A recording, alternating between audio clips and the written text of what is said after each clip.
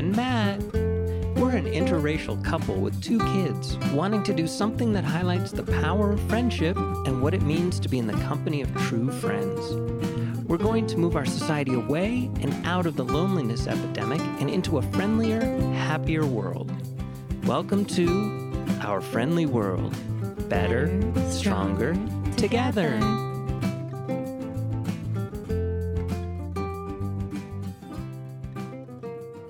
Is it all okay?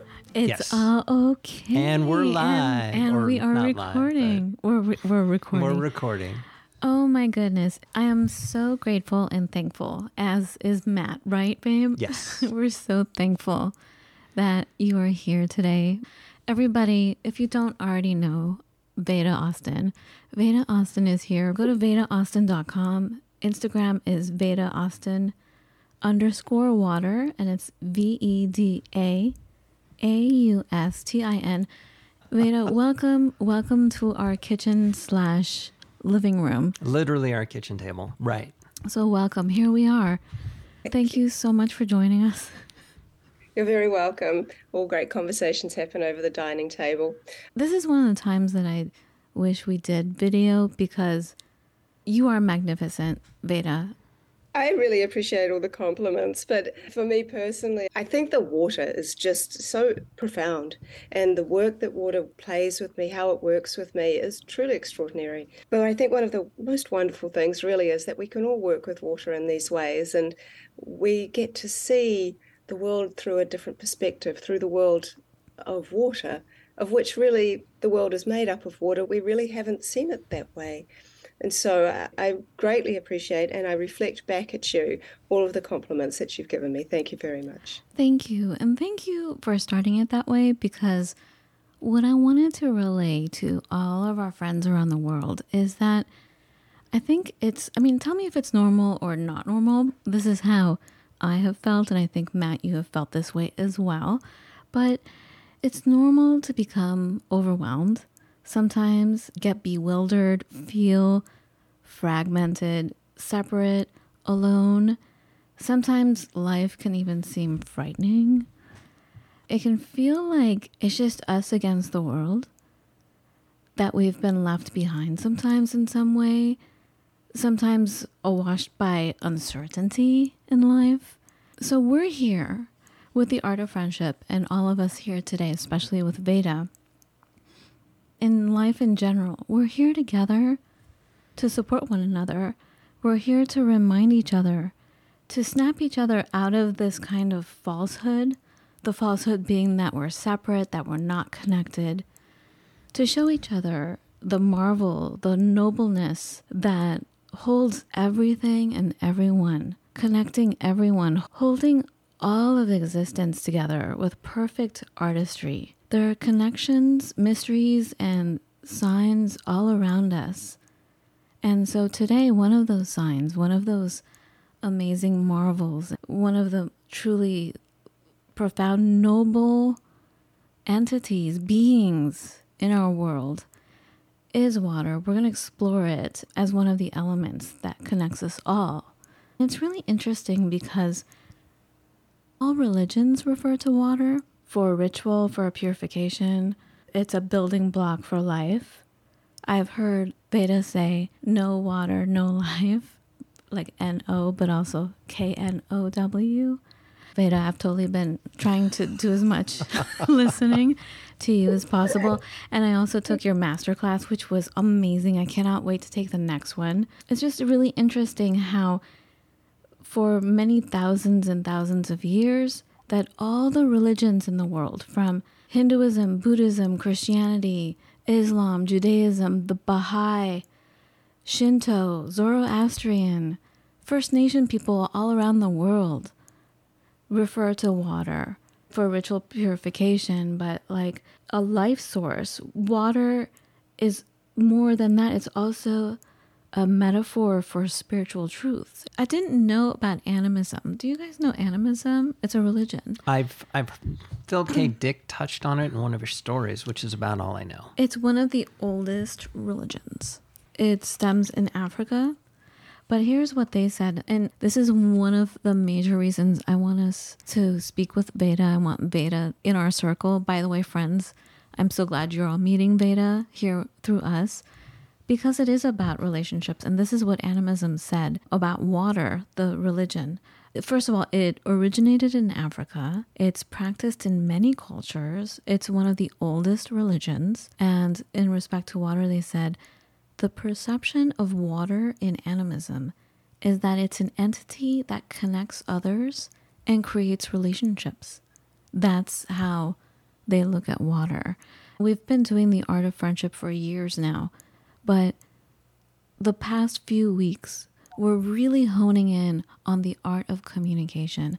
And I love your respect for not demanding.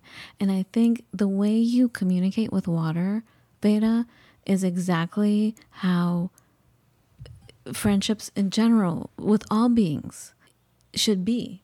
It is the most beautiful example of, like, when you teach us how to pour a few drops into the petri dish, and you're not demanding of water to speak to you. You're not putting an order out there.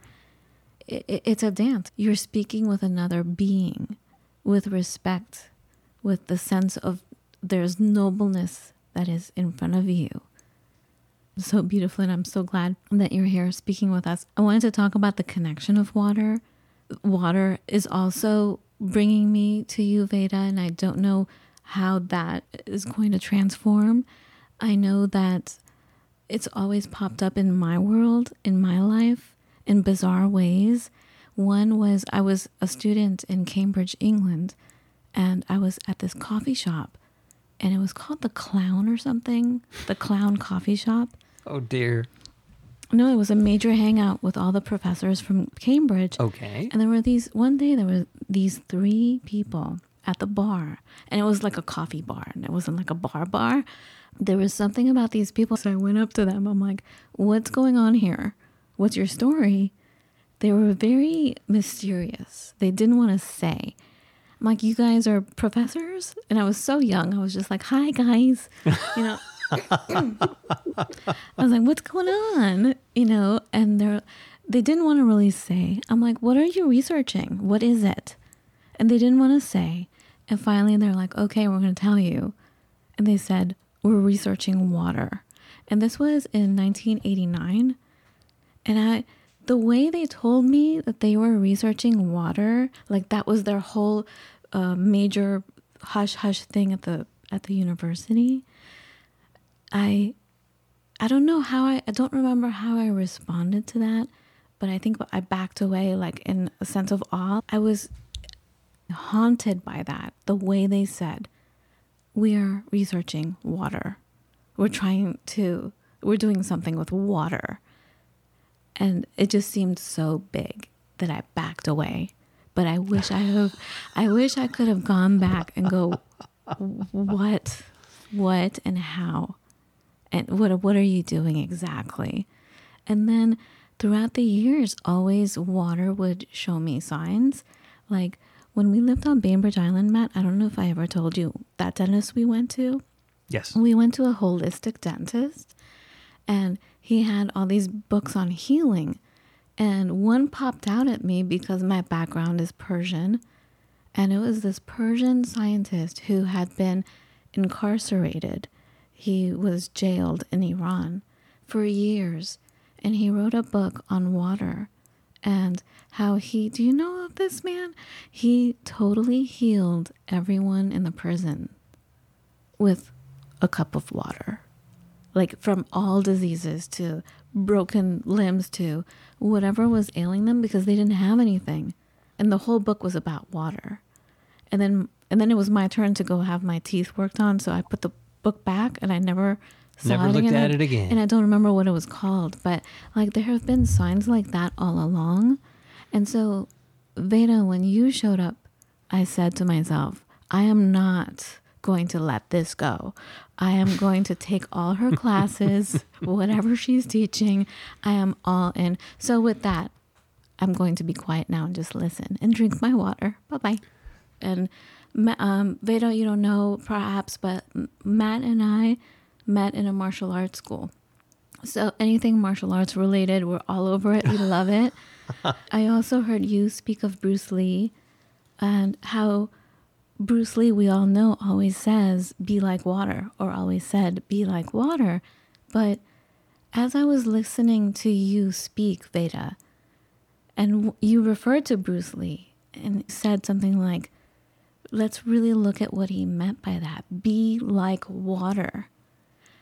When we think about it, Matt, I think we think about like Aikido and flowing, like taking on any shape, but truly being like water.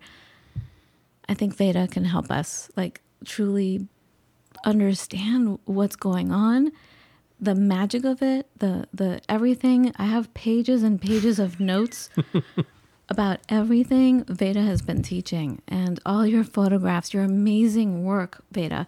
Veda is an author, she's a researcher, she's an artist, she's a teacher, she's a mom. Are you married? Yeah, I'm married. I have a beautiful love story as well in relation to water and how my husband and I met. But we want to hear it. We want to hear it. Well, I'll tell it. I'll absolutely tell in just a second, but I don't want to forget to talk about Bruce Lee, because Bruce Lee, his words were very profound, and words have a lot of meaning.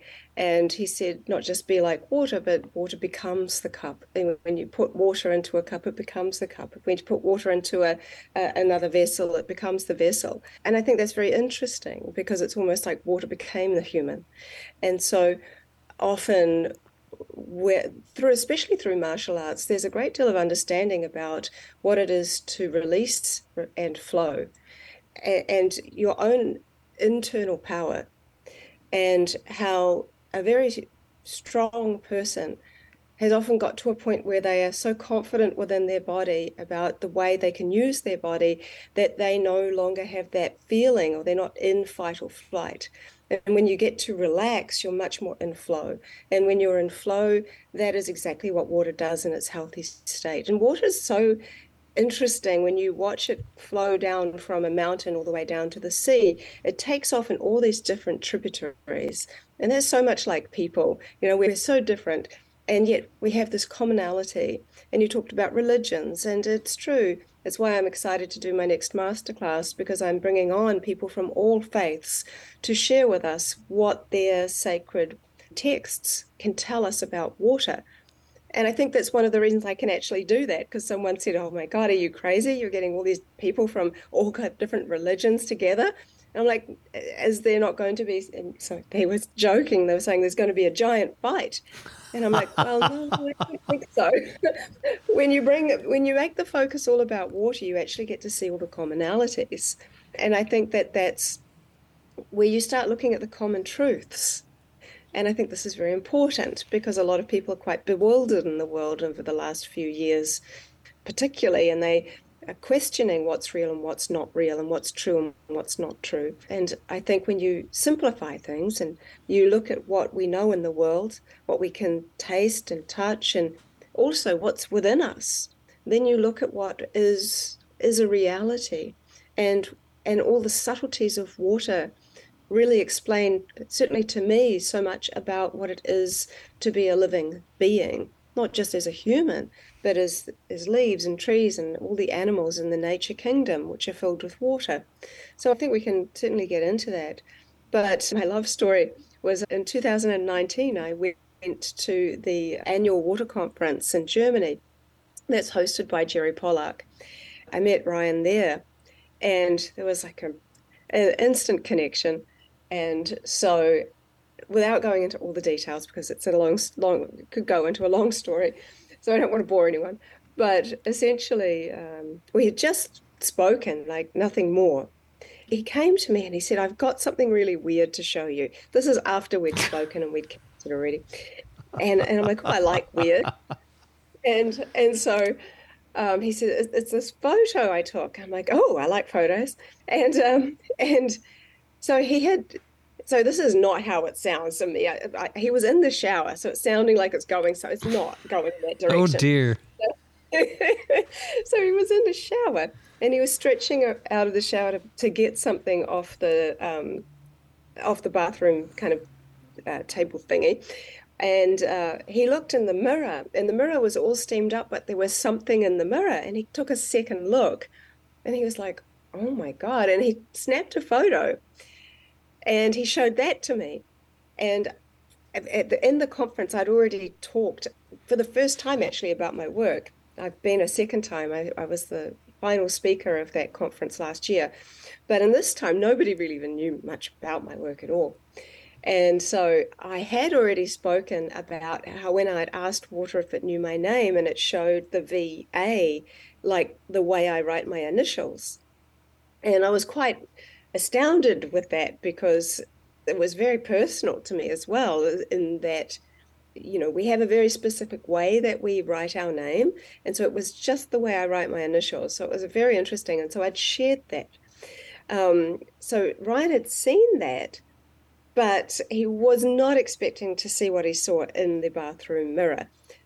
So when I saw it, it was literally as if, how if someone wipes a window and then when the steam comes over it, sometimes it can kind of like show up the last imprint. Well, the cleaning lady must have cleaned in a specific way that in the steam, there was an area which was exposed, and it was my initials, VA, exactly the way I write them. And it was like, what? And he was like, he's a very logical guy trying to figure, like, it was like, what does this mean? This kind of crazy magic. And I'm like, well, I thought, well, what do you think it means? And and then our love has grown and grown and grown. And we were married a couple of years ago now. But it was during the height of this whole COVID thing. And so he had to apply to get a visa to come to New Zealand because only New Zealanders could go back to New Zealand. Foreigners weren't allowed. So his first visa application was denied. And so we were married 2 days later. I had to come back to New Zealand, and we were separated for 7 months. And it was so awful. Where is he from? America. Oh. Yeah. So yeah, I missed that bit out. So I'm from New Zealand. He's from America. We met in Germany at a water conference, and water brought us together. And now we live in New Zealand together, and we were able to sort everything out. But you never know where water's going to take you, where it's going to lead you. Water brought us together too, Veda. Water has been with me. Like, I'm a water person. I think maybe we're all like different elements. Like, for sure, Veda, you're water. You're completely. Absolutely a water. You were born water, right? And you already know that. But like, as far as your initials, so the third hydroglyph that I made, the third time I did it, it was snow from outside. I was sitting at my desk listening to any podcast you were on. And as I was listening, the water was just sitting with me. And then later on, I put it in the freezer for a few minutes and I took it out, and your initials showed up. Do you know how weird it is? Something that's very bizarre to me, because I've been sharing and teaching people how to do this work. So for around about a year and a bit now, maybe a year and a half. And the amount of people that actually see my initials in the ice is quite uncanny. And it does make me kind of go, gosh, I wonder what that's about. Because the other day, and I was going to post this today or tomorrow, but I've already shared one where I froze some of the water using my technique in my glasses, right? Yeah. Well, I did a second one, and the second one was interesting because I wrote this book a long time ago. It was called The Story of Ushella. It actually isn't specific about water, but it was something different. It was written about a little girl in India. And I signed that book is not under the name Veda Austin. It's under the name Veda Karan, which is my middle name, Karan. So I've been given these two Indian names by birth. Like, my mother didn't know what the name Veda meant. She It's didn't knowledge. know about the Vedas. Veda But she didn't know. Wow. And she called me Veda because she came over from England on a Russian ship to New Zealand. And she made friends with one of the Russian women who worked on the ship, who was called Veda. So she called me Veda. But my mum spelled everything the way it sounds. So instead of it being Karen, she spelled it Karan, which is Arjuna's brother's name in the Bhagavad Gita. So I've been given these two Indian names. So the Veda Karan, I thought, well, I'm going to use that name for this particular book I wrote about. And I was thinking, and I'd been like reading through some of what I'd written about, because I'm going to share some of it on my next masterclass. So I was thinking about the Veda Quran, and I got VK in the ice in my glasses because I'd been reading about it instead of VA. So I think that's really interesting how there's this clear intelligence of recognition, not just of what is around water or what you intentionally expose water to, but around your thoughts, around the subtleties. The secrets are in the subtleties.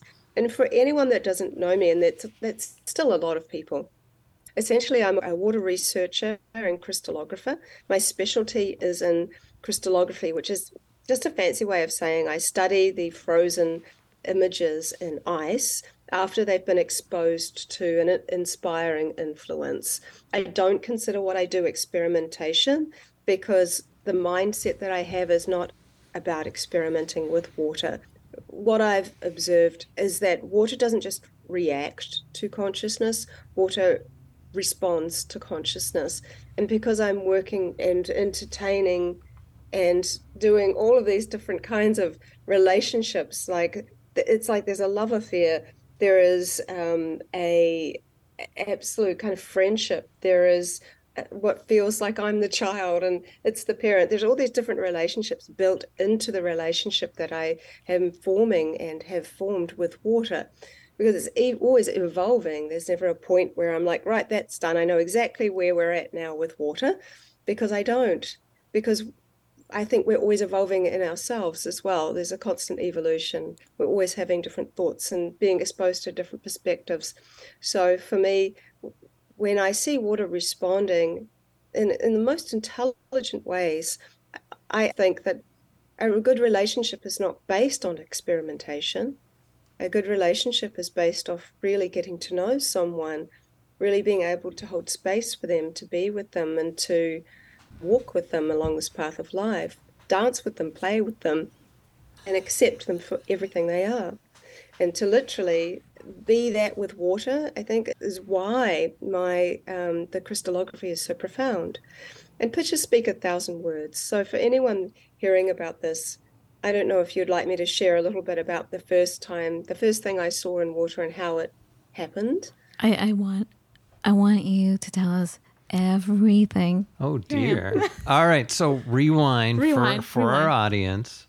So Veda, from my understanding, and I have not taken the master class because I'm very, very bad that way. But anyways, so there was actually a researcher it was Japan, right, who wrote a book called The Hidden Messages in Water. We discovered his book on Bainbridge Island. We did? Remember? But anyway, just to bring everybody up to speed. So he went through and he took a look at water after kind of thinking of it more as intelligent force isn't quite right, but he would label a bottle with a different word and he would take images of the water that was inside of that bottle after it had had a chance, I guess, to be exposed to that word. And he noticed that certain words were beautiful, certain words were ugly, war, it looked like war, and that kind of stuff. And then, so what Veda has done is you've been exposed to this and you were like, yeah, but he did that under a microscope. And so you actually freeze petri dishes of water and you look at the images that in they represent. In between the freezing point. So where it's like I'm talking again, part crystallized. So there were 3 people that inspired this work for me. And it's interesting because Masaru Emoto, a lot of people know of his work. And I think it's because pictures speak 1,000 words and water really has a lot to say. He was not embraced at all by the scientific community. The main reason was that he openly said that he chose the best photos. So they took photos of water that exposed to very extreme things like the word love and hate, like heavy metal and classical music, to see what might happen. And they took many photos, and they were able to because they did it in a cold room, and it was taken flash frozen and taken under a microscope. So he openly said that he chose the best photographs to display what he was trying to share. So in the scientific world, Emoto was not embraced. However, what he really did, which was wonderful, was he opened the door for people to see themselves as bodies of water, sensitive to their thoughts, to words, to environment, to music. And that was extremely important for everybody in that time. And I think that over time and over years, new things come from old things. So he really laid this groundwork and for people to start to think more openly about water and themselves as bodies of water. So I'm very grateful for him for having done that. The second person who inspired me really, I think, is quite remarkable. His name is Laurent Costa. He's not so well known. He's a French microscopic photographer, and his ethos was very resonant with me in that he didn't experiment on water either. He didn't consider himself to be doing that because he believed water was a spiritual teacher. But what was very interesting about his work was that he did not want to influence it intentionally. What he wanted to do was just see what water wanted to share with him, and for him to try to be the observer as much as he could. Sometimes he'd smile at the water before he would flash freeze it and then photograph it. And in the microscopic photos, he was getting smiley faces, he was getting hearts, he was getting fish. And these were remarkable because, as well as getting geometries, which is what Emoto's work was so well known for, were the beautiful snowflake-like crystals that appeared, he was getting art. There's a big difference. Although geometries make up our universe and sacred geometry is extremely profound and we're very attracted to geometries as people, art is an expression of a creator, of the artist. It's one of the interesting things is when you see art, you want to know about the artist. And that's a natural tendency. And you get to ask the question, what does this mean to me? You know, it's not all about how is this possible, but it's a deeper questioning. I think art is an extremely profound way of sending messages. And water did that for him. And when I saw it, I worked professionally as an oil painter for 15 years or so. So it really resonated for me. And it was quite different. And I liked his ethos. And he and I are friends now. But the third person who really inspired me to begin my work was a man by the name of Thomas Hieronymus. And he was a radionic engineer. And he made a very curious observation that when he went into a Parisian meat market on a very cold day, he noticed that the freshly placed organs of an animal were affecting the way the frost froze on the glass behind where they were placed. So, for example, the frost would freeze into the shape of a liver organ, above a liver organ, and so on and so forth. And so his hypothesis was there seemed to be some kind of life force energy still emanating out of these organs, and he put that down to there being water in the fresh blood. And each type of organ in a body has what's called a sonic signature. It is like a cymatic it's a very basic way of describing it, but it's a very special pattern. It's like a cymatic imprint in the organ held within the water of the blood. So it's like a blueprint of the shape, form, and function. And so when this air was very cold and the information was being exchanged, and if you think about the stage between liquid and vapor, this kind of lends itself into spirit.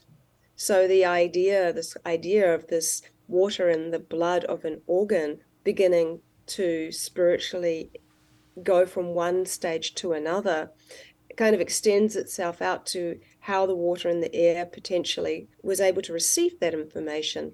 And then when it hit the glass, froze into the form and shape of the organ.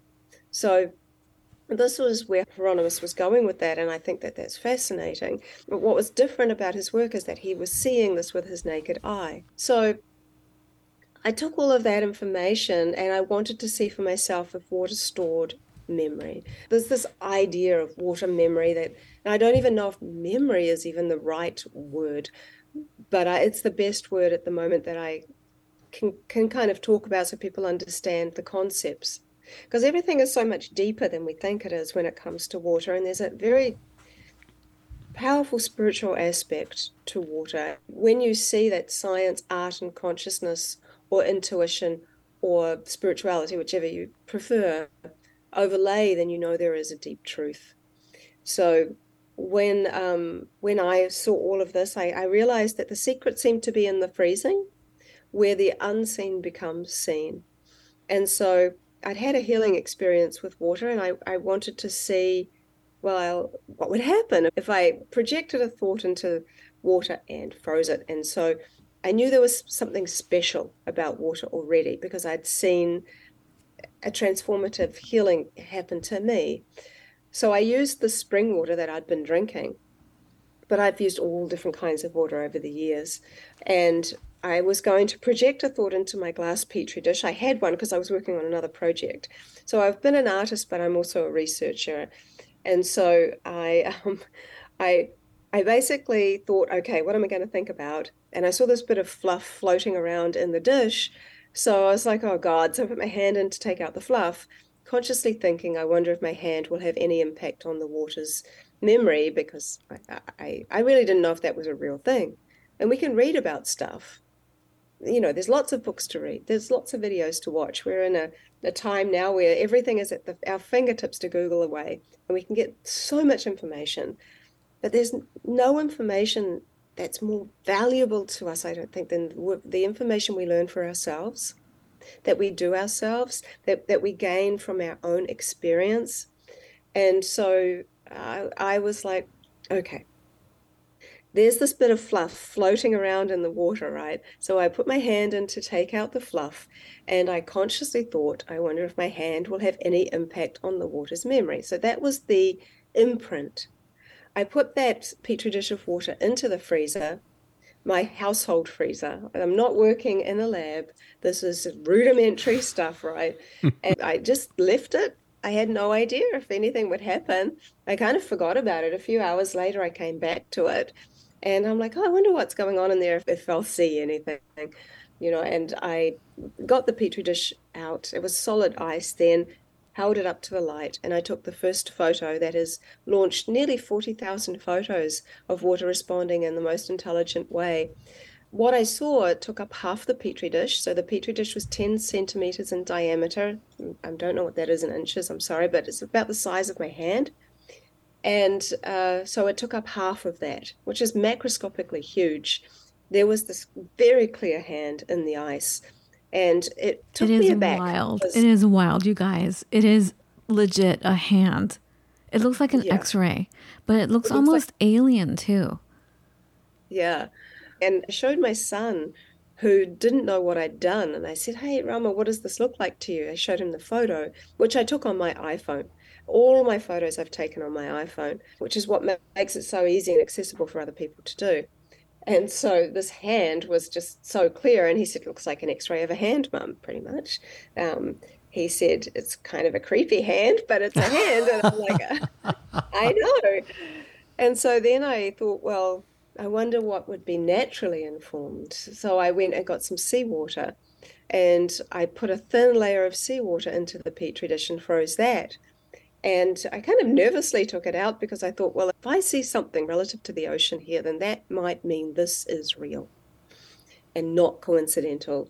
And the picture that I took was really amazing. It was of a fish with gills and fins and tail and the shape of the fish and a perfectly round eye. And that's when I just became so prolific. And nothing's changed 10 years later, nothing's changed really. I look back at my work now, when I first began, like I look at all those old photos that I took for a year until I learned my technique. And I'm amazed that the imagery came through as strong as it did.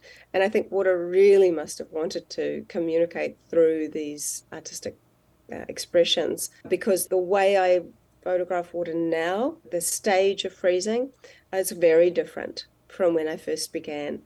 And it was when I began to understand more and more about the new science of water, which is a very real thing, Dr. Gerald Pollack's a friend now, a very dear friend and a mentor of mine. But back then I didn't even know him. And I read his book about the fourth phase of water.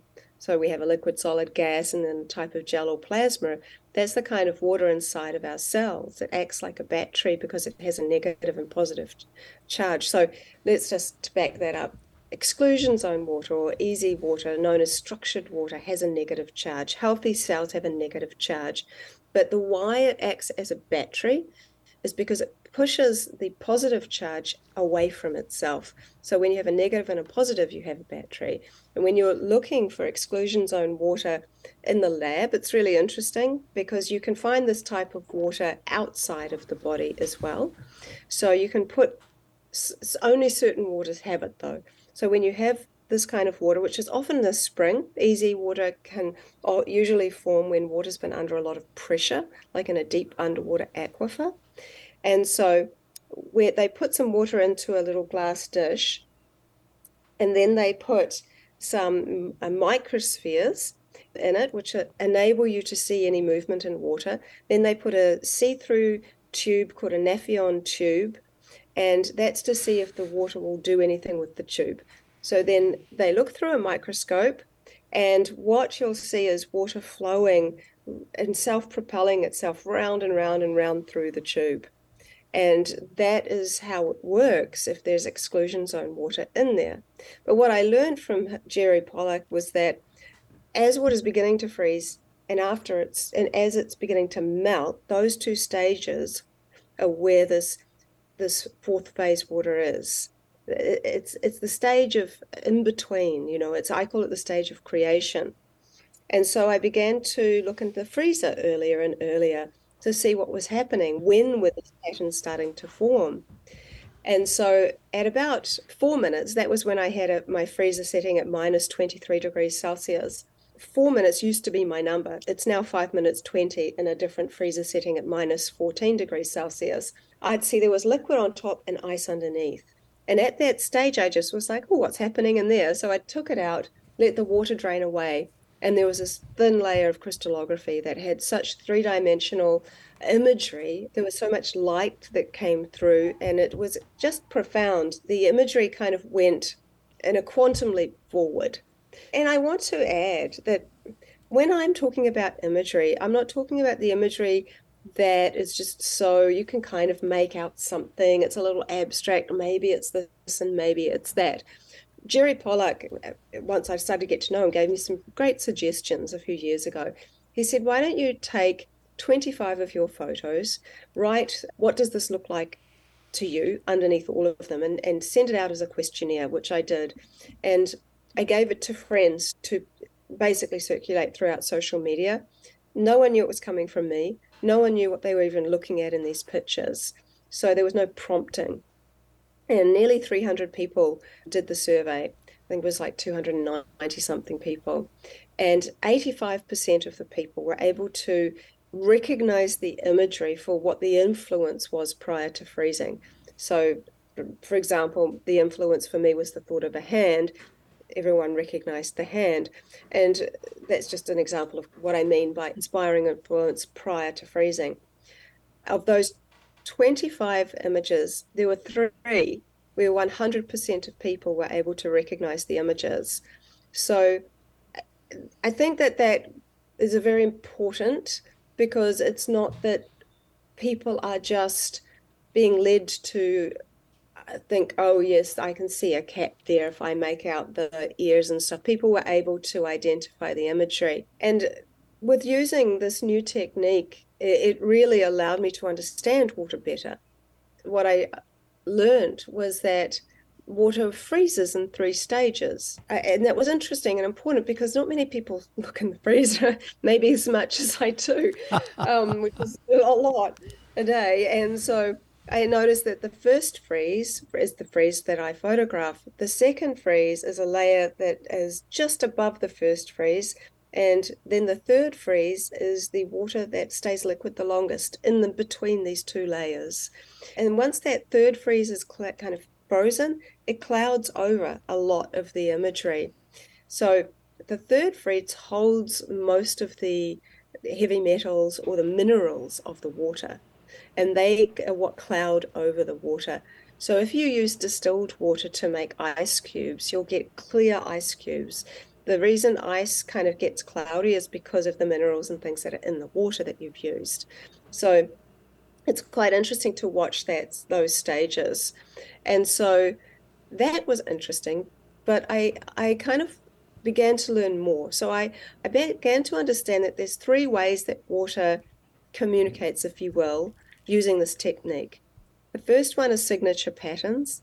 And you talked about how I encourage people to just stay out of their sort of the ego space. I think this can be the most challenging work for people that already love water because there's a deep love already. There's an expectation that water is going to, of course, you could totally bypass a lot of this and go straight into the communication on a very deep level where you can start showing photos and it will immediately show photos that you can ask it to do this and ask it to do that, and it's just going to do it for you. I have found that that tends to come into a relationship where it's just can be a little bit all about the person rather than the water. I think when we realize how much water we're made of, not just by volume, because that's fairly common knowledge, but by molecular count, we're 99% water. There are more water molecules in our bodies than stars in the Milky Way. We literally see everything in the world through the lens of water because our eye lens is 99% water. So when we kind of look at it from that perspective, it's water seeing water. So sometimes our mind can just get a little bit in the way. In fact, the mind's a little bit like the third freeze. It can come with a lot of different stuff and a lot of things we've picked up along the way. The first freeze is actually water's connection to you as spirit. So this is something really interesting. Often the second freeze has a little bit of both. And that relates into something I learned a long time ago when I was in India through a teacher of mine. There are three modes of emotion that are talked about in Vedas. They are called sattvic, rajasic, and tamasic. Sattvic is the mode of purity and kindness, goodness, if you will, very basic. This English is often not a good way to translate from a very deep, ancient language, but I do my best. And then Rajasic is a passionate mode of emotion, and then Tamasic is more of what we might term as a negative mode of emotion. And people can often flow through these different modes of emotion throughout the day sometimes, let alone the weeks. And so I see an overlay in that with these three layers and the way in which water's connecting with us. So when I look back at my old work, I think, wow, that spiritual aspect was really doing everything it could to come through past all of those other freezing stages.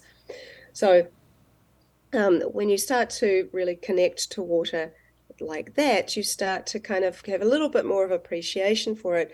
So a signature pattern is the pattern that water forms when it comes from rainwater. For example, rainwater has a pattern that looks like a fan with a slight curve.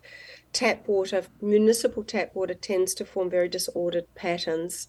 Spring water, collected freshly, forms what I call star hexagons. If you imagine a kind of star, and then off each leg of the star is a fern, and you put them together, they create a hexagon. Filtered water tends to form lines that are kind of compressed together. So okay, the water is showing me this kind of environment it was in. It's very amazing because we see this around the world with all different types of waters on my beginners workshops where I teach people, and we look at the crystallography they do on those workshops. We can see the types of water that they've been using because we'll see signature patterns. And then there's the art of water, which I also think of as the heart of water. And then there is hydroglyphs, which are different to all of those. They have the more similarity to signature patterns than to the art. So hydroglyphs are getting more scientific acknowledgement or interest. And I shared about them at the water conference in Germany. Now, why people are interested scientifically about them is that they are repeatable. To say I have one hydroglyph, I have to have used the same word influence and seen a symbol appear, and the same symbol appear at least 50 times. So what's interesting is that water doesn't read words. I mean, that seems kind of a weird thing to say, but water does absorb the energy of words, and it crystallizes into the energy of a word. So the difference would be right now for your listeners, I'm holding up my glasses, and nobody is excited about that because they're glasses, right? We've labeled them, they're just glasses. But if I said, this is the energy of my glasses, we have a different approach to that way of thinking. So the energy of my glasses to me means there's the energy of sight. There's the energy that I'm able to see better. There's the energy of the silica in the glass. There is an energy that my glasses hold because I have been wearing them. They have something to do with me. And so this is very interesting because just about everything we see can have something to do with us. So water crystallizes into the energy of a word. That's very interesting because it's very deep and very profound. And what we've discovered, because I have a small team of people around the world helping me find the layers of meaning of hydroglyphs. So we've understood that, and through doing so many tests, it's taken me 5 years to only get about 40 hydroglyphs. But there are a number of layers of meaning to them, which means I have to have done the same thing to get a layer of meaning, to do it 50 times with that other word. So the first time this ever happened was when my son had seen Masaru Emoto's work. And I think this is helpful, maybe helpful. For some reason, as human beings, we love to see things in contrast. We love to see the best and the worst of things. And we love to share that and talk about that. But real life is a lot of in between. There's so much in between. There's lots of shades of gray, if you will. and I think that more represents people. I think we're a mixed bag, you know. Right. And so my son, years ago, he saw Emoto's work, and he saw classical music and heavy metal. And he said, I think water hates me. And I said, why? Why do you think that? My God, my child who thinks water hates him. Like, what am I doing wrong? And he showed me Masaru's pictures because he was looking at the book. And I said, water doesn't hate you, honey. Here's the reason why he thought this. He said, I don't like to listen to classical music. And he said, I also not that into heavy metal. He said, I like rap and I like Tupac, and Tupac swears. So water must hate me. And I'm like, oh, I can see why you thought that, but that's not a universal truth. So when a child can't relate to either extreme, they'll often assume the worst. Right.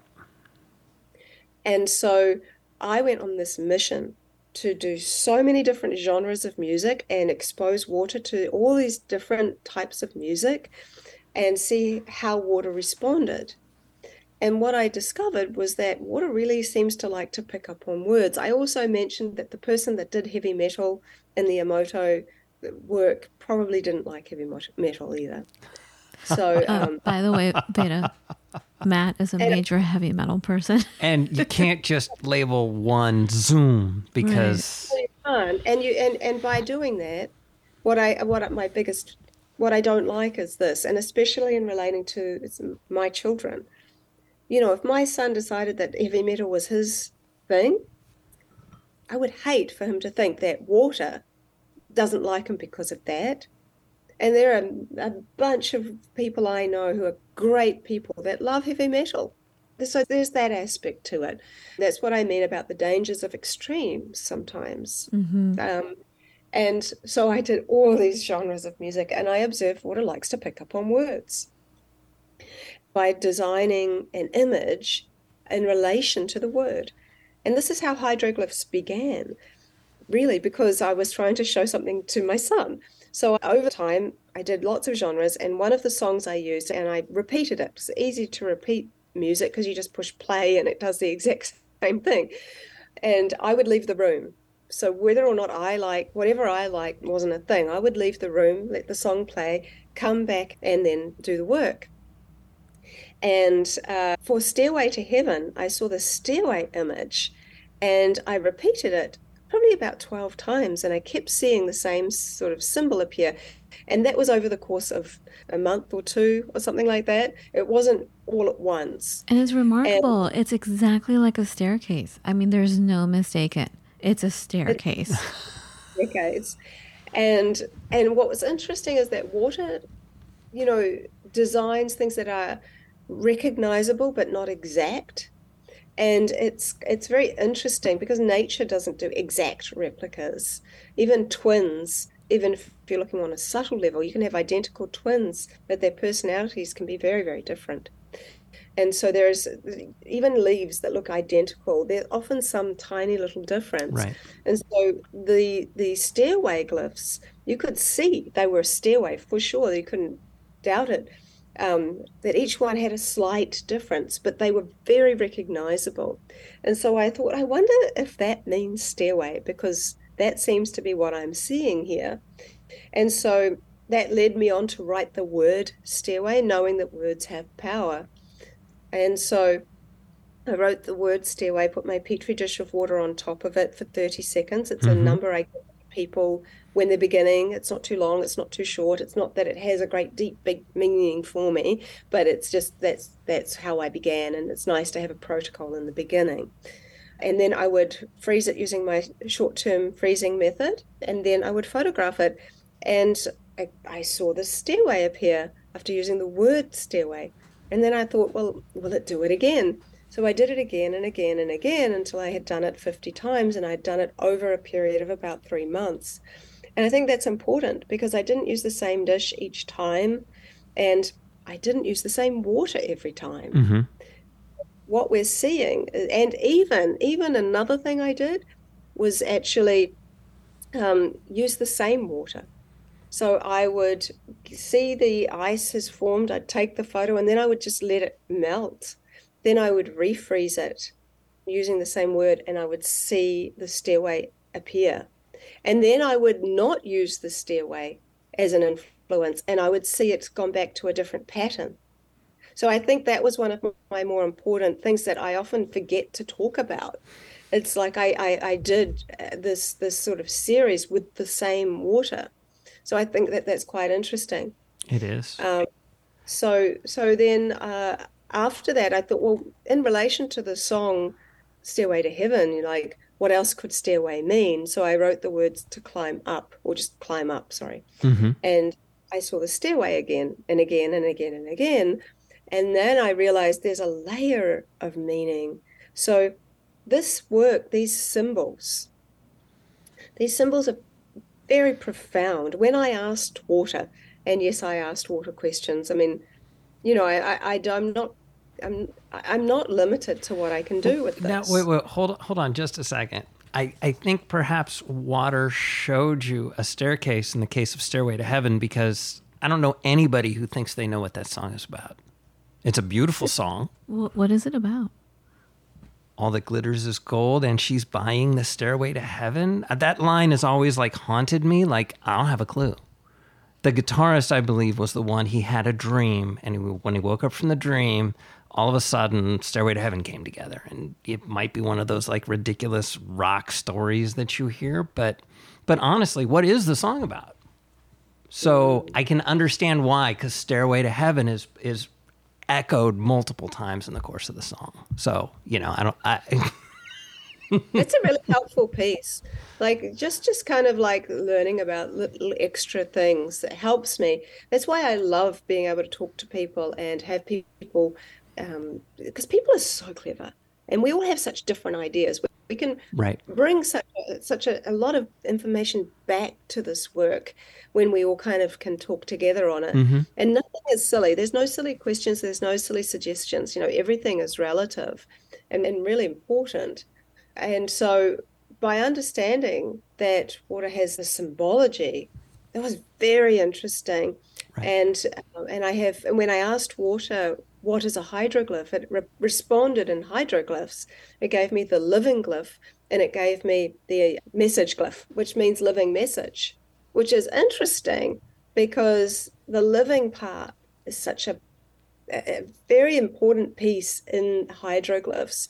The living glyph shows up a lot, and it's even more interesting because the living glyph has a secondary layer of meaning, which is death.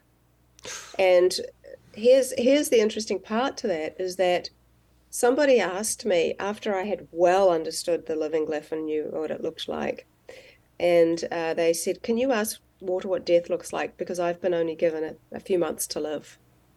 And so I used the word death, and I kept seeing the living glyph over and over again. And I'm like, is this right? And I really wanted to be sure, because I didn't want to go back to that person and say something wrong. And after more than 50 times, I realized something that was blindingly obvious, is that we tend to label water as dead if it's polluted or destructured or denatured, or all these things that we call water. But water does not die. Water will always evaporate, and it reincarnates for all to see. And this was important. So the word death is actually a transition of the word life. It is simply another word for life to water. From the perspective of water, it is a transition from one phase to another phase. There is no death, not in the way we understand it to be. And that was very helpful to me, because I don't know if you were, I don't think you were, but there was a beginner's workshop a little while ago, not that long ago. And there was someone on there who got the two of those hydroglyphs, the hydroglyph for living and the hydroglyph for death. And I was talking about the dual meanings of them both. And so that can sometimes maybe mean a beginning and an end as well. Although that's not what I've discovered in hydroglyphs, that's me doing some guesswork. And that's actually how we begin. We guess what could another word mean, and we use that word. So, there's so much more to learn. It's a lifetime of learning, of lifetimes and lifetimes, honestly. But this person got two of these glyphs, and then she was really upset. And it was really interesting to watch the emotion that came over, and she shared with our group, and she said that she doesn't mind me sharing this. I just don't share her name. And she said that she had been wondering whether she was going to live or die. She had become so despondent in this world after the last couple of years that she felt that she was not seen or heard, and that people were lying to her, that no one was really telling her the truth, that nobody really knew her. And when she saw that water showed her these two glyphs, the same glyph with the two meanings, she said for the first time in years she felt seen, and she felt like heard, and she felt by something she could trust. And she said, when she said she was between living and dying, she didn't know, she was considering taking her own life, and that by just being seen, she felt changed.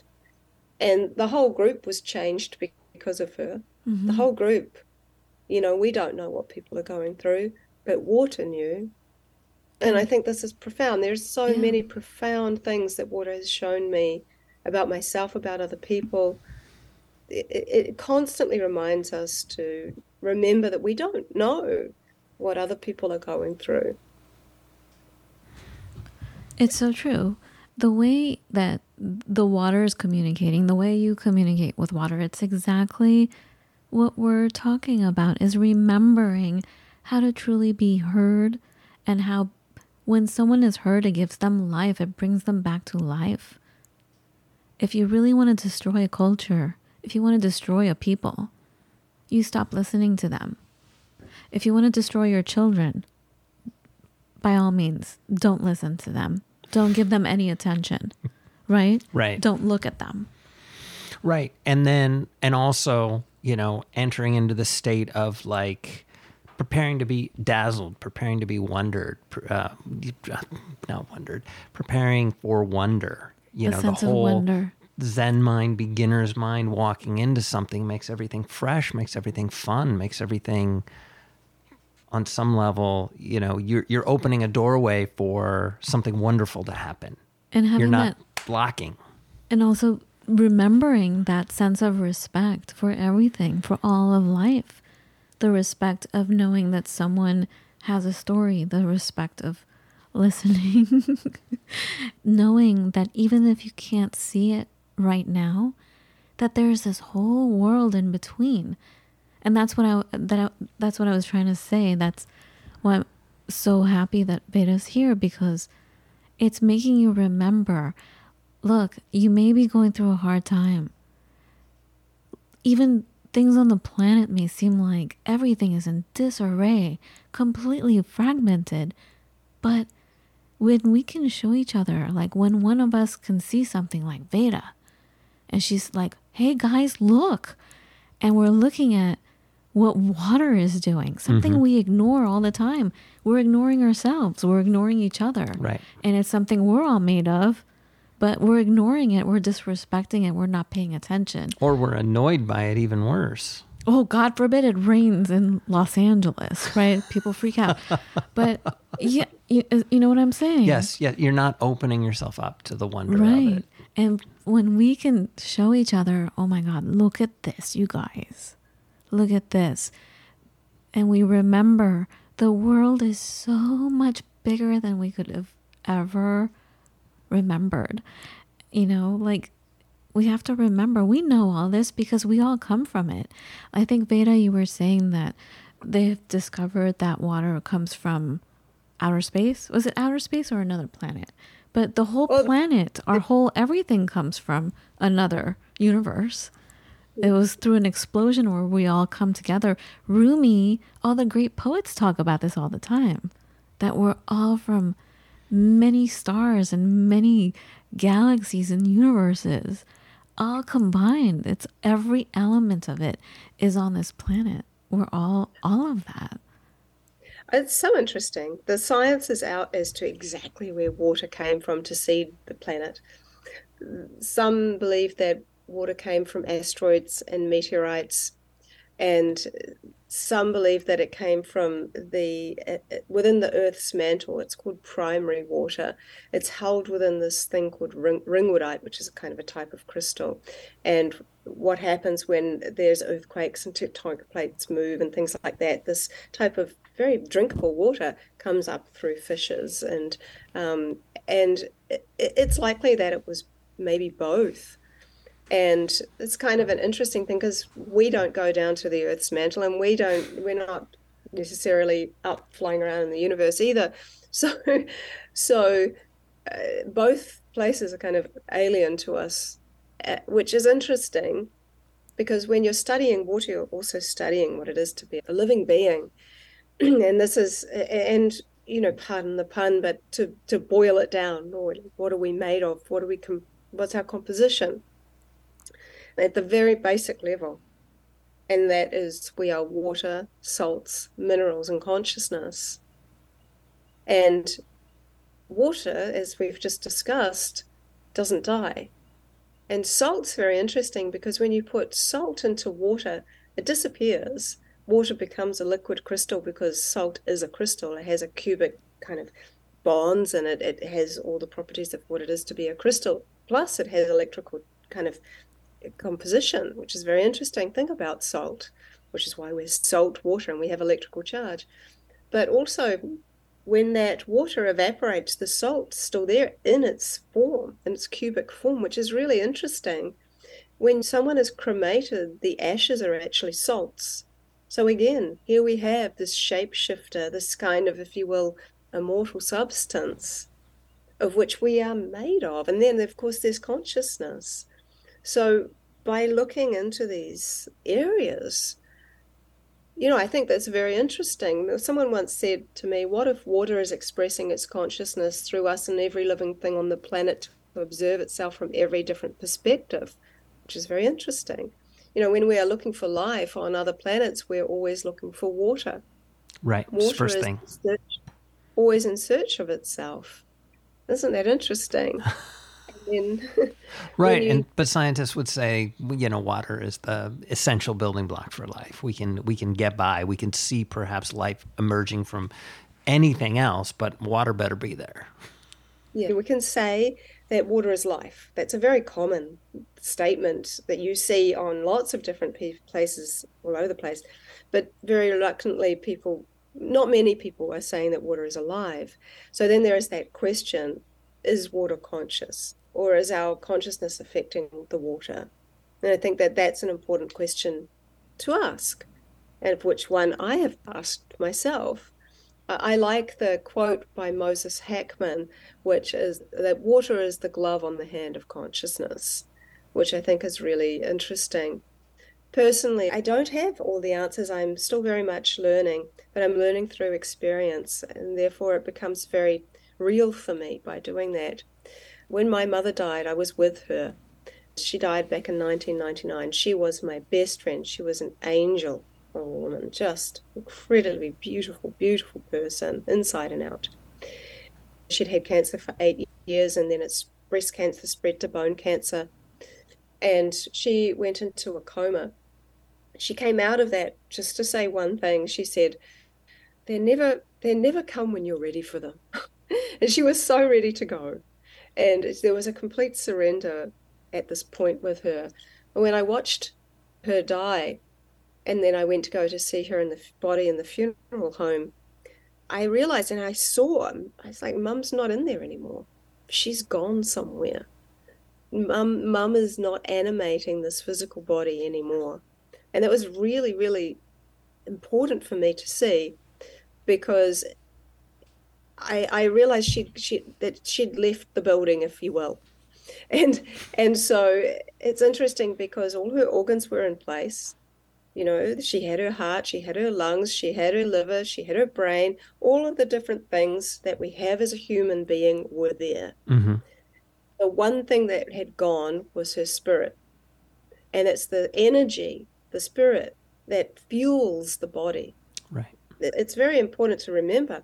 And so I saw this, and I've always been interested in what different people believe, which is why my next masterclass is all about what different religions, cultures, faiths, and ancient texts can tell us about water, because I think water and spirit are intimately intertwined, so much so that they behave as one. And we tend to think about water only as a liquid, but water is very, very much in the realm of air and ether, as well as, of course, ice. And what we know about water is so little. Again, we don't really know where water even comes from or came from to seed the planet. And there's 4 stages, like there's a plasma as well, this 4th phase water that Jerry talks about. So we've identified 4, but even ice, there are 300 different types of ice. There are certain things that are special and unique to each and every one. So for us to think that we know everything there is to know about water, in Maori, my dad is Maori, and I wasn't brought up in a Maori culture because I wasn't brought up with my dad. I didn't know he was my dad till I was 12. So I'm still learning and I'm very interested. Mm-hmm. But there are 60 different words for different types of liquid water, let alone the other types of water in the language. Yes. So tribes in Alaska, First Nation peoples in Alaska have like 60 different words for snow. This is like going to Peru and finding 10,000 different kinds of potatoes. And there you go. There you go. But that just highlights how central it is to all cultures, all ways, for goodness sake. Oh, yeah, definitely. And so then when I was like very much, because I was with Mum and I observed this shift, this change, and so I started to interview people that have had near-death experiences, because I was like, well, in the Maori culture, there is a word for spirit, which is wairua. It means, wai means water and rua means 2. So these 2 waters. This is a very fundamental way of describing it. There are many more meanings and depth to it. But essentially, the spiritual waters and the physical waters, of which are both within us. What's interesting is that the physical waters hydrate us and do all of the things they need to do. They come into us and they also help they leave us as well, as when we go to the bathroom. We know all about that. But the other kind of water, the spiritual water, and I think that the spiritual aspect of water is the observer or the witness. There's non-judging. I think there are two worlds, the world we live on and the world we live in. And the world that we live in is how we experience the world we live on. So everything that we experience in this body is experienced through touch. So when we touch something, the sensation is felt in the body. Sound has come into the body, sight comes into the body, taste comes into the body. The experiences that we have in this world through our senses are experienced inside. Thoughts are felt, thought inside. When we're thinking, we're very mindful that our thoughts sort of stem around this area of our head. And we have, for example, one of the things, when you think about your toe, you really have to consciously bring your thought down towards your toe. But that's an interesting way I've just said that. You have to bring your thought all the way down to your toe through the water of your body. And so this is all part of the way I started to build this idea that spirit could well be able to be in this body as a gas and be able to leave the body and become the observer of the body and is able to come back. But how does it come and go? And I think it comes and goes on electrical charge. We have electrical charge, which can be measured by heart math. It's not some woo-woo kind of out there thing. So as long as there is some movement within the fluids of our body, it can create a charge, because we are salt water, and healthy cells have a negative charge. The earth is negatively charged. Why walking barefoot on the ground is so good for us. We absorb negative charge from the earth. So all of these things are good to know. So this kind of charge emits from our body, and it's at different sort of lengths and bandwidths and all this kind of stuff, if you will.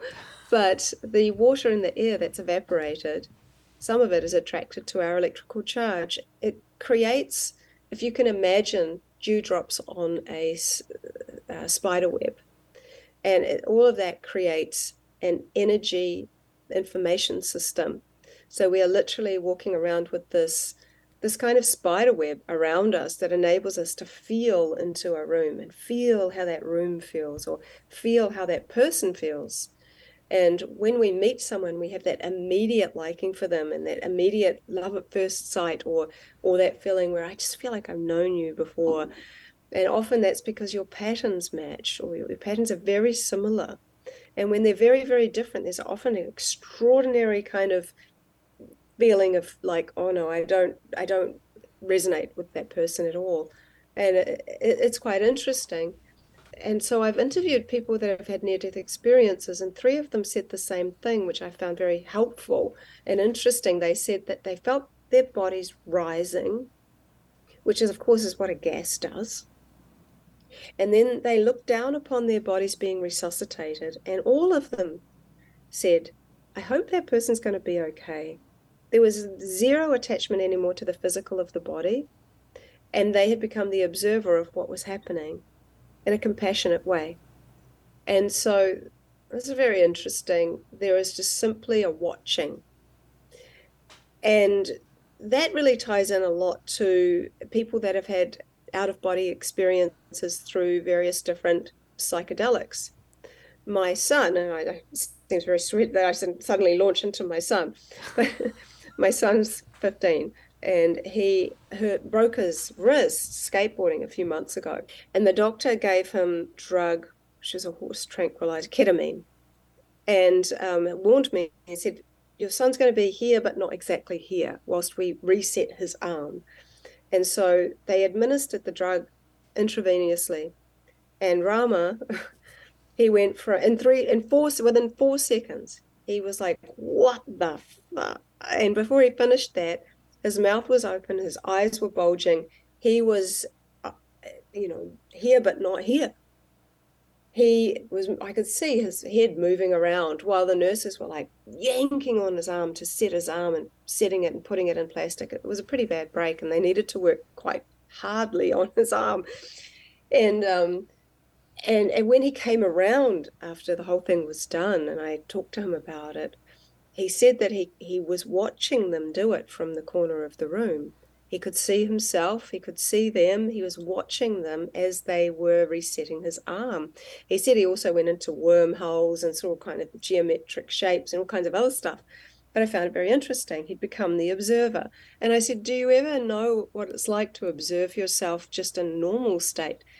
And I have that experience, and I use that experience.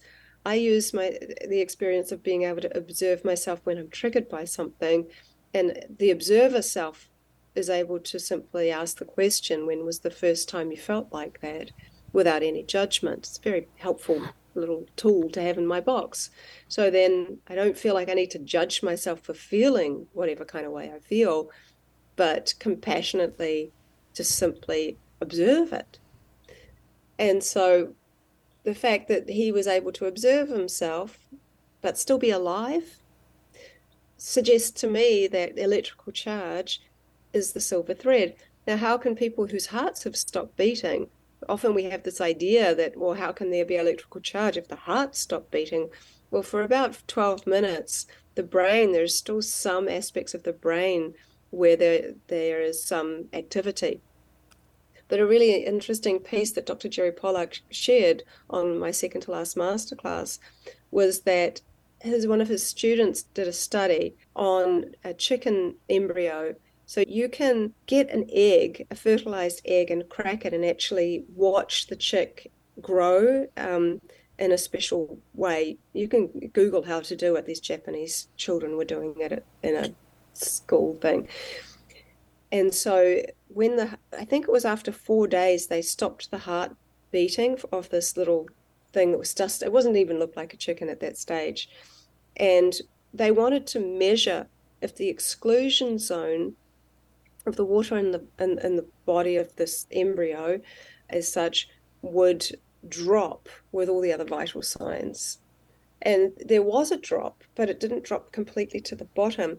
When they put infrared light, because exclusion zone, or this fourth phase water, expands with infrared light, they observed that the exclusion zone of this little dead embryo spiked when they brought the infrared light up. It went all the way up, and it very slowly went down over the course of an hour or so. And Jerry said, we may have to reconsider when somebody is dead.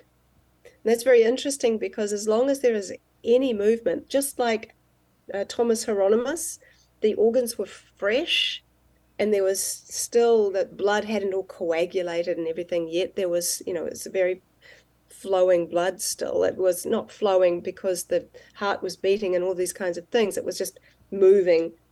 It was not moving, it was just easily flowing. And so you could see there was a pool of blood around some of the organs. Mm-hmm. It's quite important to try to get that correct. And so by seeing all of this, it's like, well, that's really interesting.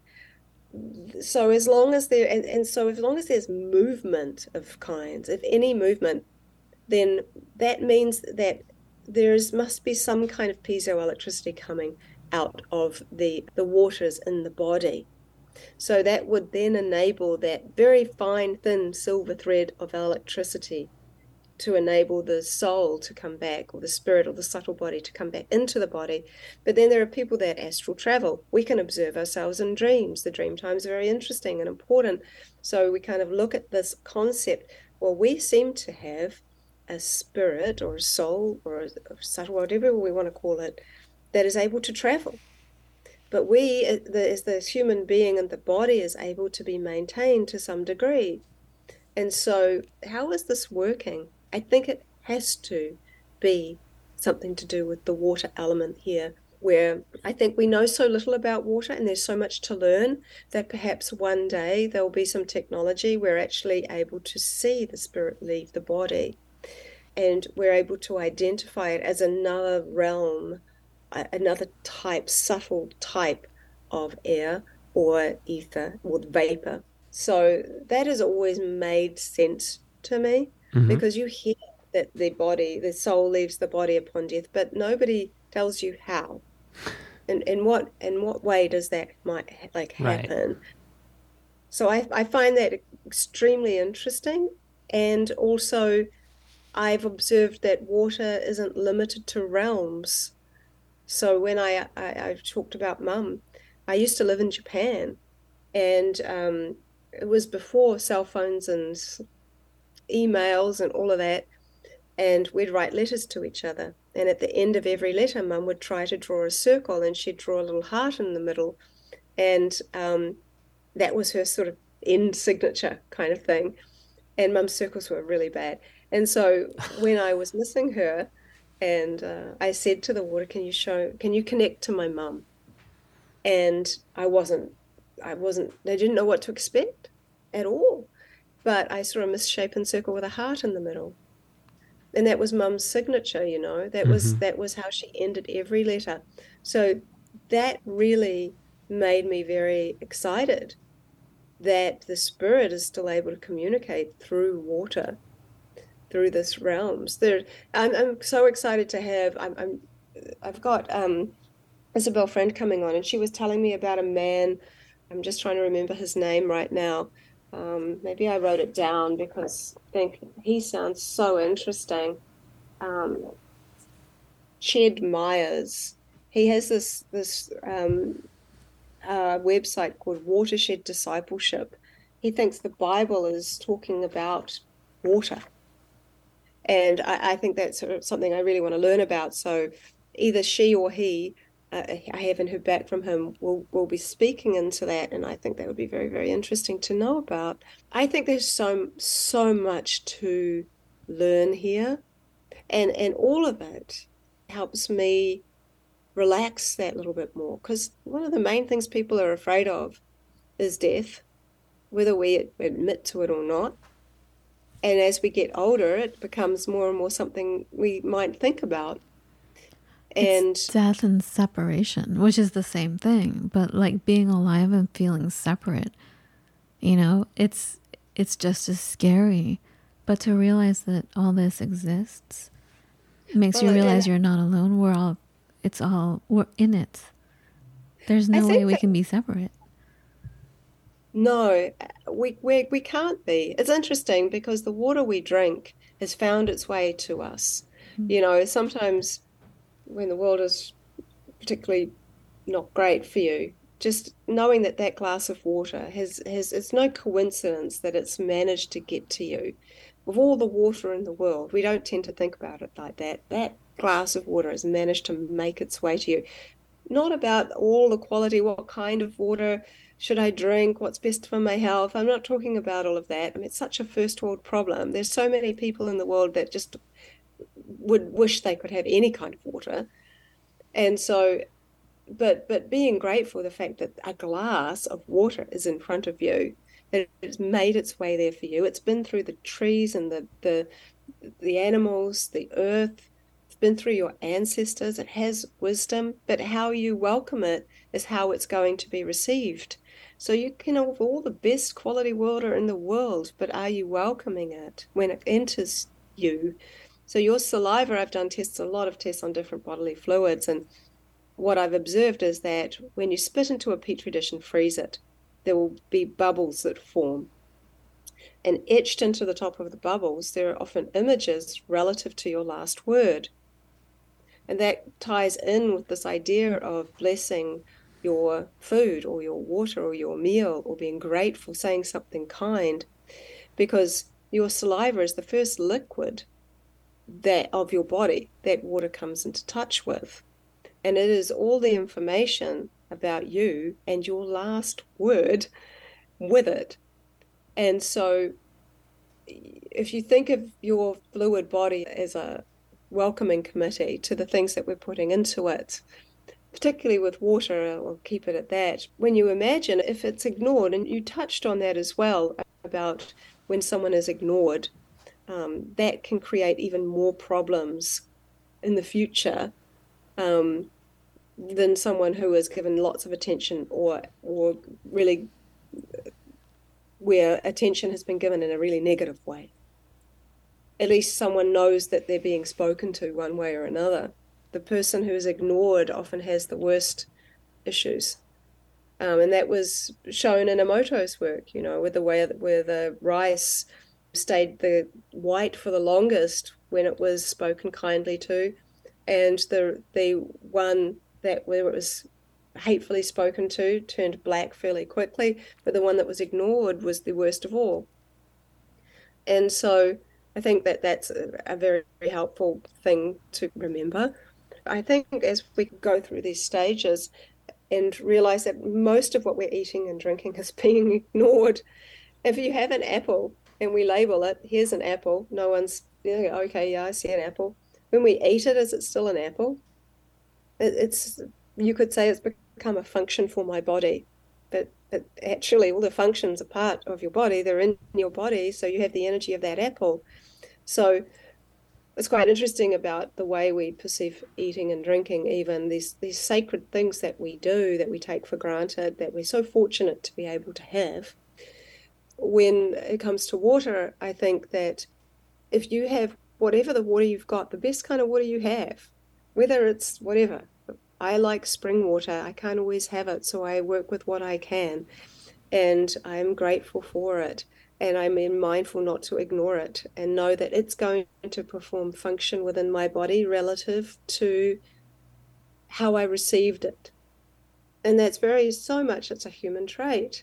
If someone came to my door and got all the way to my door and knocked on my door, and I opened the door and just walked off, they'd be like, what's going on?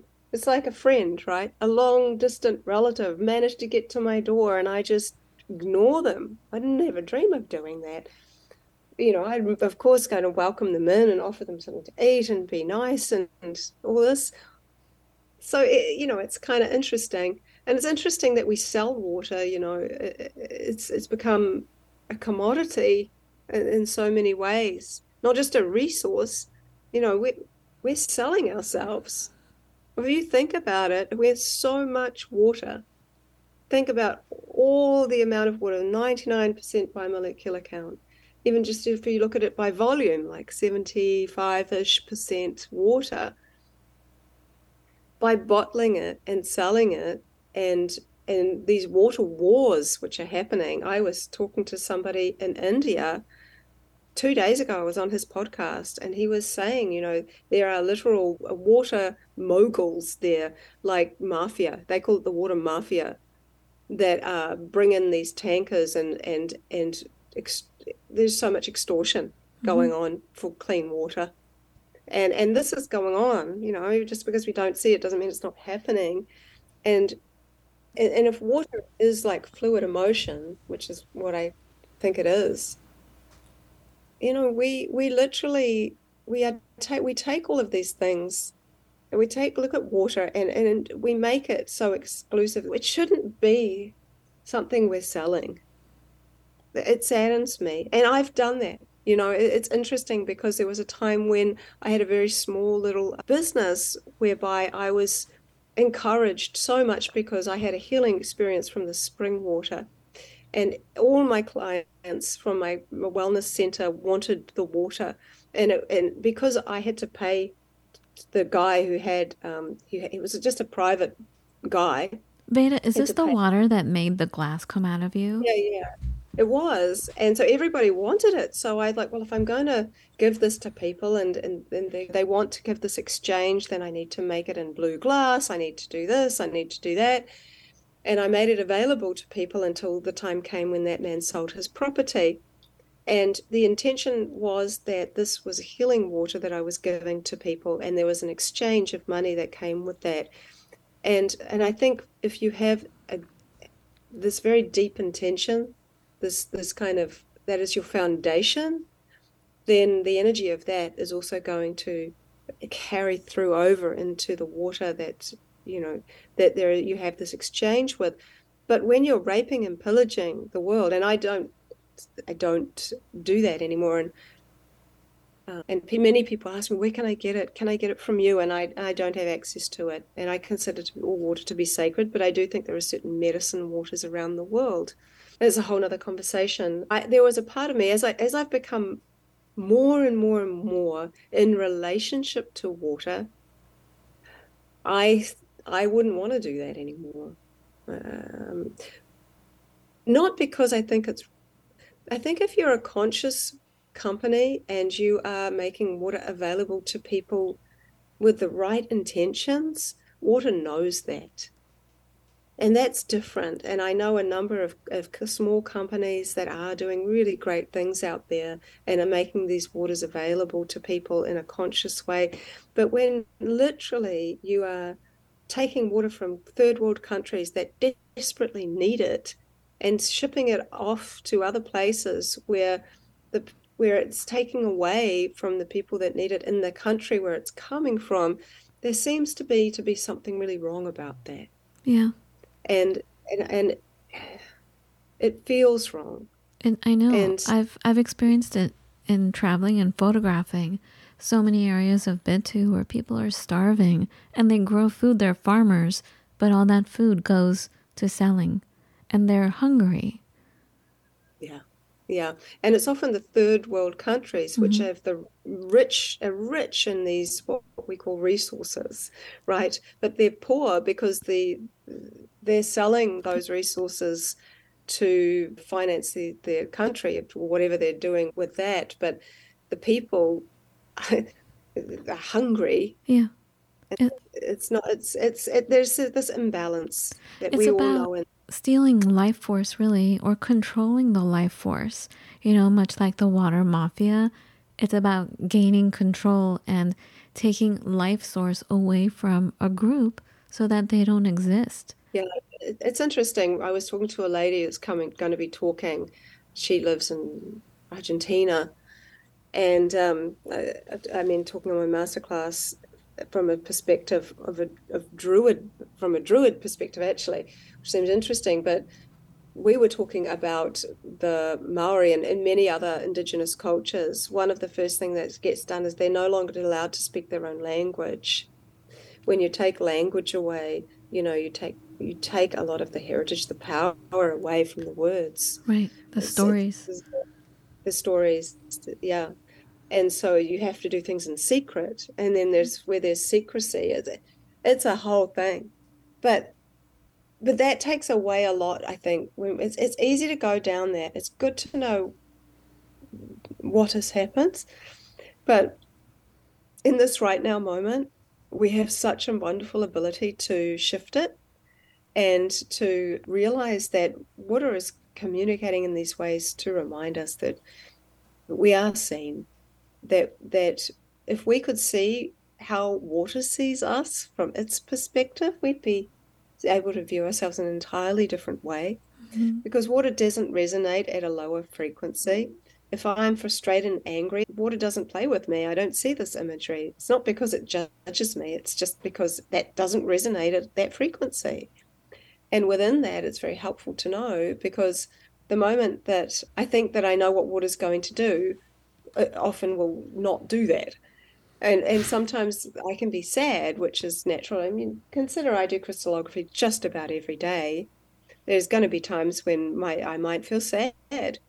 And in those times I'm doing crystallography, the spring water that I often use, it won't just suddenly turn bad because I'm sad. I'm not projecting the feeling of sadness. I'm just sad. Water knows it. So it will sometimes share these sad faces with me because it sees me. Have you ever come across the book, The Secret Life of Cells? The Secret Life of Your Cells, where this man, years ago, he hooked up his houseplant to a lie detecting machine. And then one day he was making coffee and poured boiling water on another plant by mistake. And the plant that was observing this, that was hooked up to the lie detecting machine, freaked out. So you see all the lines like freaking out. And so he's like, that's interesting. I wonder if it was because it observed its fellow plant friend being hurt. I'm going to try it again. But in his mind, he thought, I'm not going to hurt another plant, but I'm going to pretend like I'm going to and see what happens. And so he goes and boils more water, and he goes to pour it on another plant in front of the plant that's hooked up to the machine that freaked out previously. And the plant didn't react because the plant knew his mind. It knew that it was a test. He documented life with his plant. And so one day he was outside, and everything is written, like 3 p.m. this happens, 3:15 this happens. So one day he was out and got into a fender bender, a car accident. And when he came home at exactly the same time he had the accident, the plant freaked out. So much like dogs can sense us, our pets can sense us, mothers can sense things about their children. The plant, we're all interconnected. We all know each other's feelings. But it's about remembering to communicate that with one another so that we do realize that, my goodness, we're in it together. When I move, you move. Remember that song? Yes. Just like that. And it's beautiful. And then another thing I was thinking about when you were mentioning the taking away of language, it's really taking away of memory. The taking away of water is the taking away of life. But like when you take from one, you're taking away from yourself, because I've heard you speak so many times now, Veda, and how you talk about that we're all water, we're all experiencing ourselves, we're looking at each other, we're basically water looking at water. And I have some questions. One is, so is water separate from us, or are we water? Like if you're in a bad mood, the water doesn't vibrate to that level. Is it just your higher self doesn't operate at that low level? Are we still one, or are we separate? And also, when you take away language, when you take away all of that, you take away memory for a while. Like it's kind of like having temporary amnesia. Like I remember, okay, so when I was born, I came in with memory. Like I remembered before I was born. And when I remember being in diapers, probably just maybe 3 months old or 4 months old, I remember everything about the room. I remember the Persian rug. I remember the conversations that were happening in the next room. And I remember feeling such panic because I felt like I had to beg to come into this life. I came in looking for Matt. And it's interesting because when I was a teenager, then I came across a movie that kind of was based on exactly my entire life, how I was feeling. I had, like, from eyebrow to about lip level, an image of Matt, and I was looking for him my entire life. I had certain clues about you, Matt. And I traveled all around the planet looking for you. And it's really interesting because when we talk to one another, we all have these clues. But if we can just talk and understand the hieroglyphs, understand the patterns, we're like, oh my God, that was you at the coffee shop 7 years before we actually met. Like there's a time where I was engaged to someone else. I was at a coffee shop in Santa Barbara, and I was sitting there with my sketchbook writing, and I felt someone behind me. Not even a someone, I felt something behind me. And it was so powerful, Veda, that I couldn't turn around. I couldn't, because I felt like if I turned around right now, I would lose all my integrity. I'm engaged to someone. Dope. Now, I didn't know what was going on. So it was so striking. It always stayed with me. I never turned around. But years later, like 14, honey? Was it 14 years later? When we were already married, we were talking about, like, where were you at this time? And we found out that even when I was traveling around the world, like Matt would be there several months in between that. Like we were like kind of following each other around. But going back to that spot, that coffee shop in Santa Barbara, he's like, well, there was this one time I had a weird thing happen. I don't remember how you described it, but you basically said, I saw someone sitting there and I was just behind them. They didn't turn around, but they were sitting there with a book, and you felt something, right? Yeah, absolutely. Could you explain what you felt? Because whatever it was stopped you from talking to me. Basically, it was me. I was the one. I'm like, that was me. I'm the one. I was with my sketchbook. But you didn't turn around, so I just stopped. No, but what were you feeling? Like, I'm just saying, this is a tiny bit of an example of how if we look at the patterns, if we look at Right.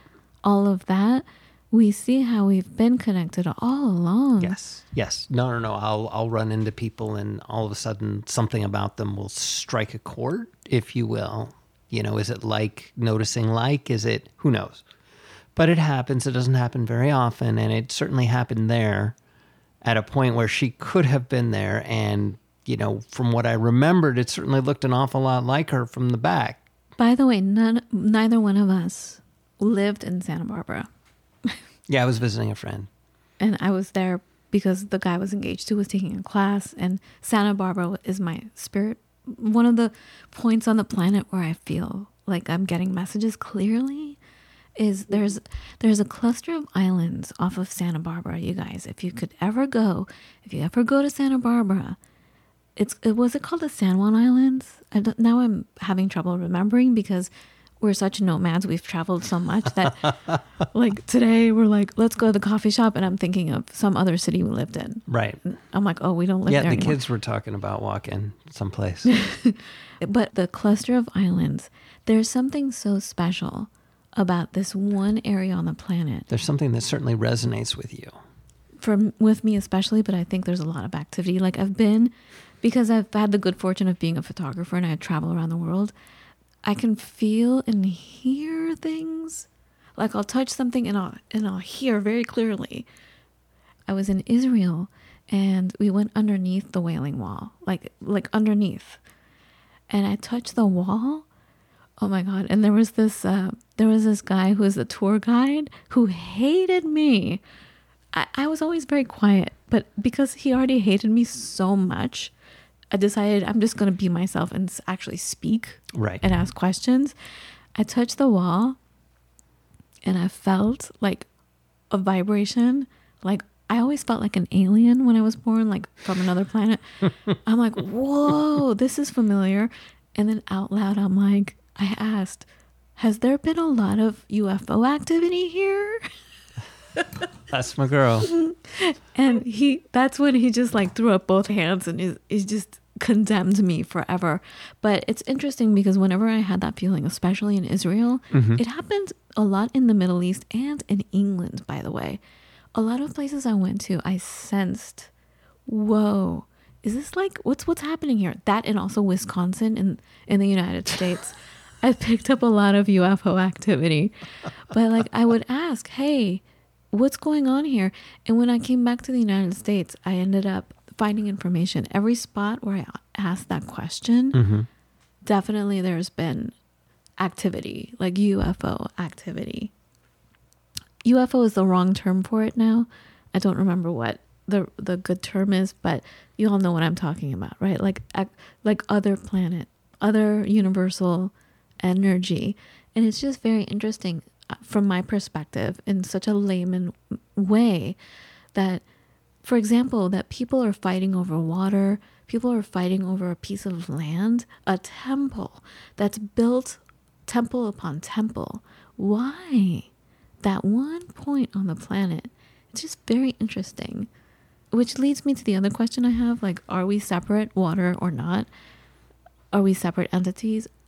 So it's an interesting question because so much about it's just opinion rather than necessarily, I don't have all the answers. Such a big part is But what's your just feeling? I trust your feeling. I think that we're kind of holographic in a way. So it's interesting because there is definitely a real sense of what it is to be here and individual and separate. And I think we need that to some degree, and we are that to some degree. There is an individuality about us of which we perceive the world through this vessel. But I think there's two aspects. I think there is this physical and spiritual aspect to us. I don't think it's just one answer. I think that the water outside of us is kind of like our past and our future, and we are the present. And that's how I see it, more than is water outside of us. Well, yes, it has been us and it will be us. And it depends on if you think that we are water. We're taught very much that we're carbon. We know there are all different kinds of ways in which the body works, and chemical processes and hormones and all these kinds of factors to what it is to be a human being. But there are many cultures that believe in reincarnation, whereby we could go from one body and become another body and have a new experience. And so that's very interesting, because that then makes you wonder, well, what more is spirit? I think the question is more is what animates this body that we're in. That who are you is a very big spiritual question to ask. And many religions and philosophies will say, well, you're a spark of God. Again, it's a very rudimentary blanket way of maybe putting that. But then the essence of who we are, I think, is intimately intertwined with water. And when we see water around us, we see our own image in water, in a reflection. And water gives us the ability to both reflect on our lives and reflect our own image. And you even look at the first area of Genesis, and it says that God hovered over the face of the waters. So there was the water which had a face, if you take it literally. And it says the face of the deep, which is talking about like this deep, watery abyss. And so I think that there is this idea that God created man in his image. Well, when we look in water, we see ourselves. I think there's a lot to question, and it's up to everybody to make up their own minds. That is how I would answer that. I would say that for as much as we think we're separate from Mother Nature, as far as how separate we are, it's an interesting one. We create our own separateness. But I think we're very blessed, actually, to be in a physical body, in this physical body, in this moment. We have purpose. I don't think our purpose is to find happiness. I think our purpose is to find purpose, because that gets you up in the mornings when you're not feeling happy and gives you a sense of, right, well, I'm doing something that's bigger than myself. Sometimes that's being a parent. Sometimes that's being a water crystallographer. Sometimes that's being a chef or a surfer or whatever it is that you're actually doing because you think this is going to make a difference. We're much more than we think we are. I've studied lots of different philosophies and religions because I'm interested in what people have faith in. But the study of water is taking me on some very profound journeys of my own spiritual inquiry, and it forced me to observe myself a lot too, because water is wild. And I want to keep water wild. And by doing that, if you go out into the forest and there's a wild deer that somehow befriends you, you know what an honor that is, because you know they're wild. They don't have to do that. And there is something that happens inside of you, if on the rare chance that a wild animal will come up to you, you feel special. Mm-hmm. You're chosen. And this is the energy that water gives me, because I know how wild it is. And because I don't want to change her or him or it. It's weird. I don't want to put those terms. Yeah. Because water is both. Yeah. You literally have two hydrogens, which are feminine in the mode of levity, and one large oxygen, which is masculine in the mode of gravity, and together they create liquid water on Earth. Oh, wow. Thank you so much. And very giving with your time, for sure. Thank you so much. Perhaps in the future we can meet up again, because there are so many other things like noble water that's in us. Like there's so much to talk about. Again, thank you so much, Veda. You are a true goddess. Thank you. Oh, reflecting you. Thank you so much. Really love to meet you. Thank you. See you soon. Bye. Bye-bye. So that was amazing. Thank you everyone for listening. We haven't done a 2-hour show in a long time. True. Thanks again, guys. Again, reach out to Veda. You can go to Instagram, VedaAustin_water. And her website is VedaAustin.com. She makes her classes accessible. They're not crazy expensive. Go to her website and you'll see everything that we're talking about. And highly recommend taking her classes. Absolutely life affirming. I feel much more hopeful about life. It definitely gives you that sense of wonder. Mm-hmm. There's more to things. When you think that life is a certain way and things look abysmal, there's magic all around, guys. There's so much. So let's keep sharing and let's keep showing each other things, messages on water. Oh, there's so much I wanted to share. Like, I always got messages on Windows. We get messages in our kitchen all the time, You guys. need to pay attention. Oh my God, we'll slice into an onion and we see the most amazing stuff. There's messages everywhere. Thanks for listening. Okay, I'm gonna stop. She's gonna stop, folks. Love you guys. Talk to you in a few days. Be well. Bye.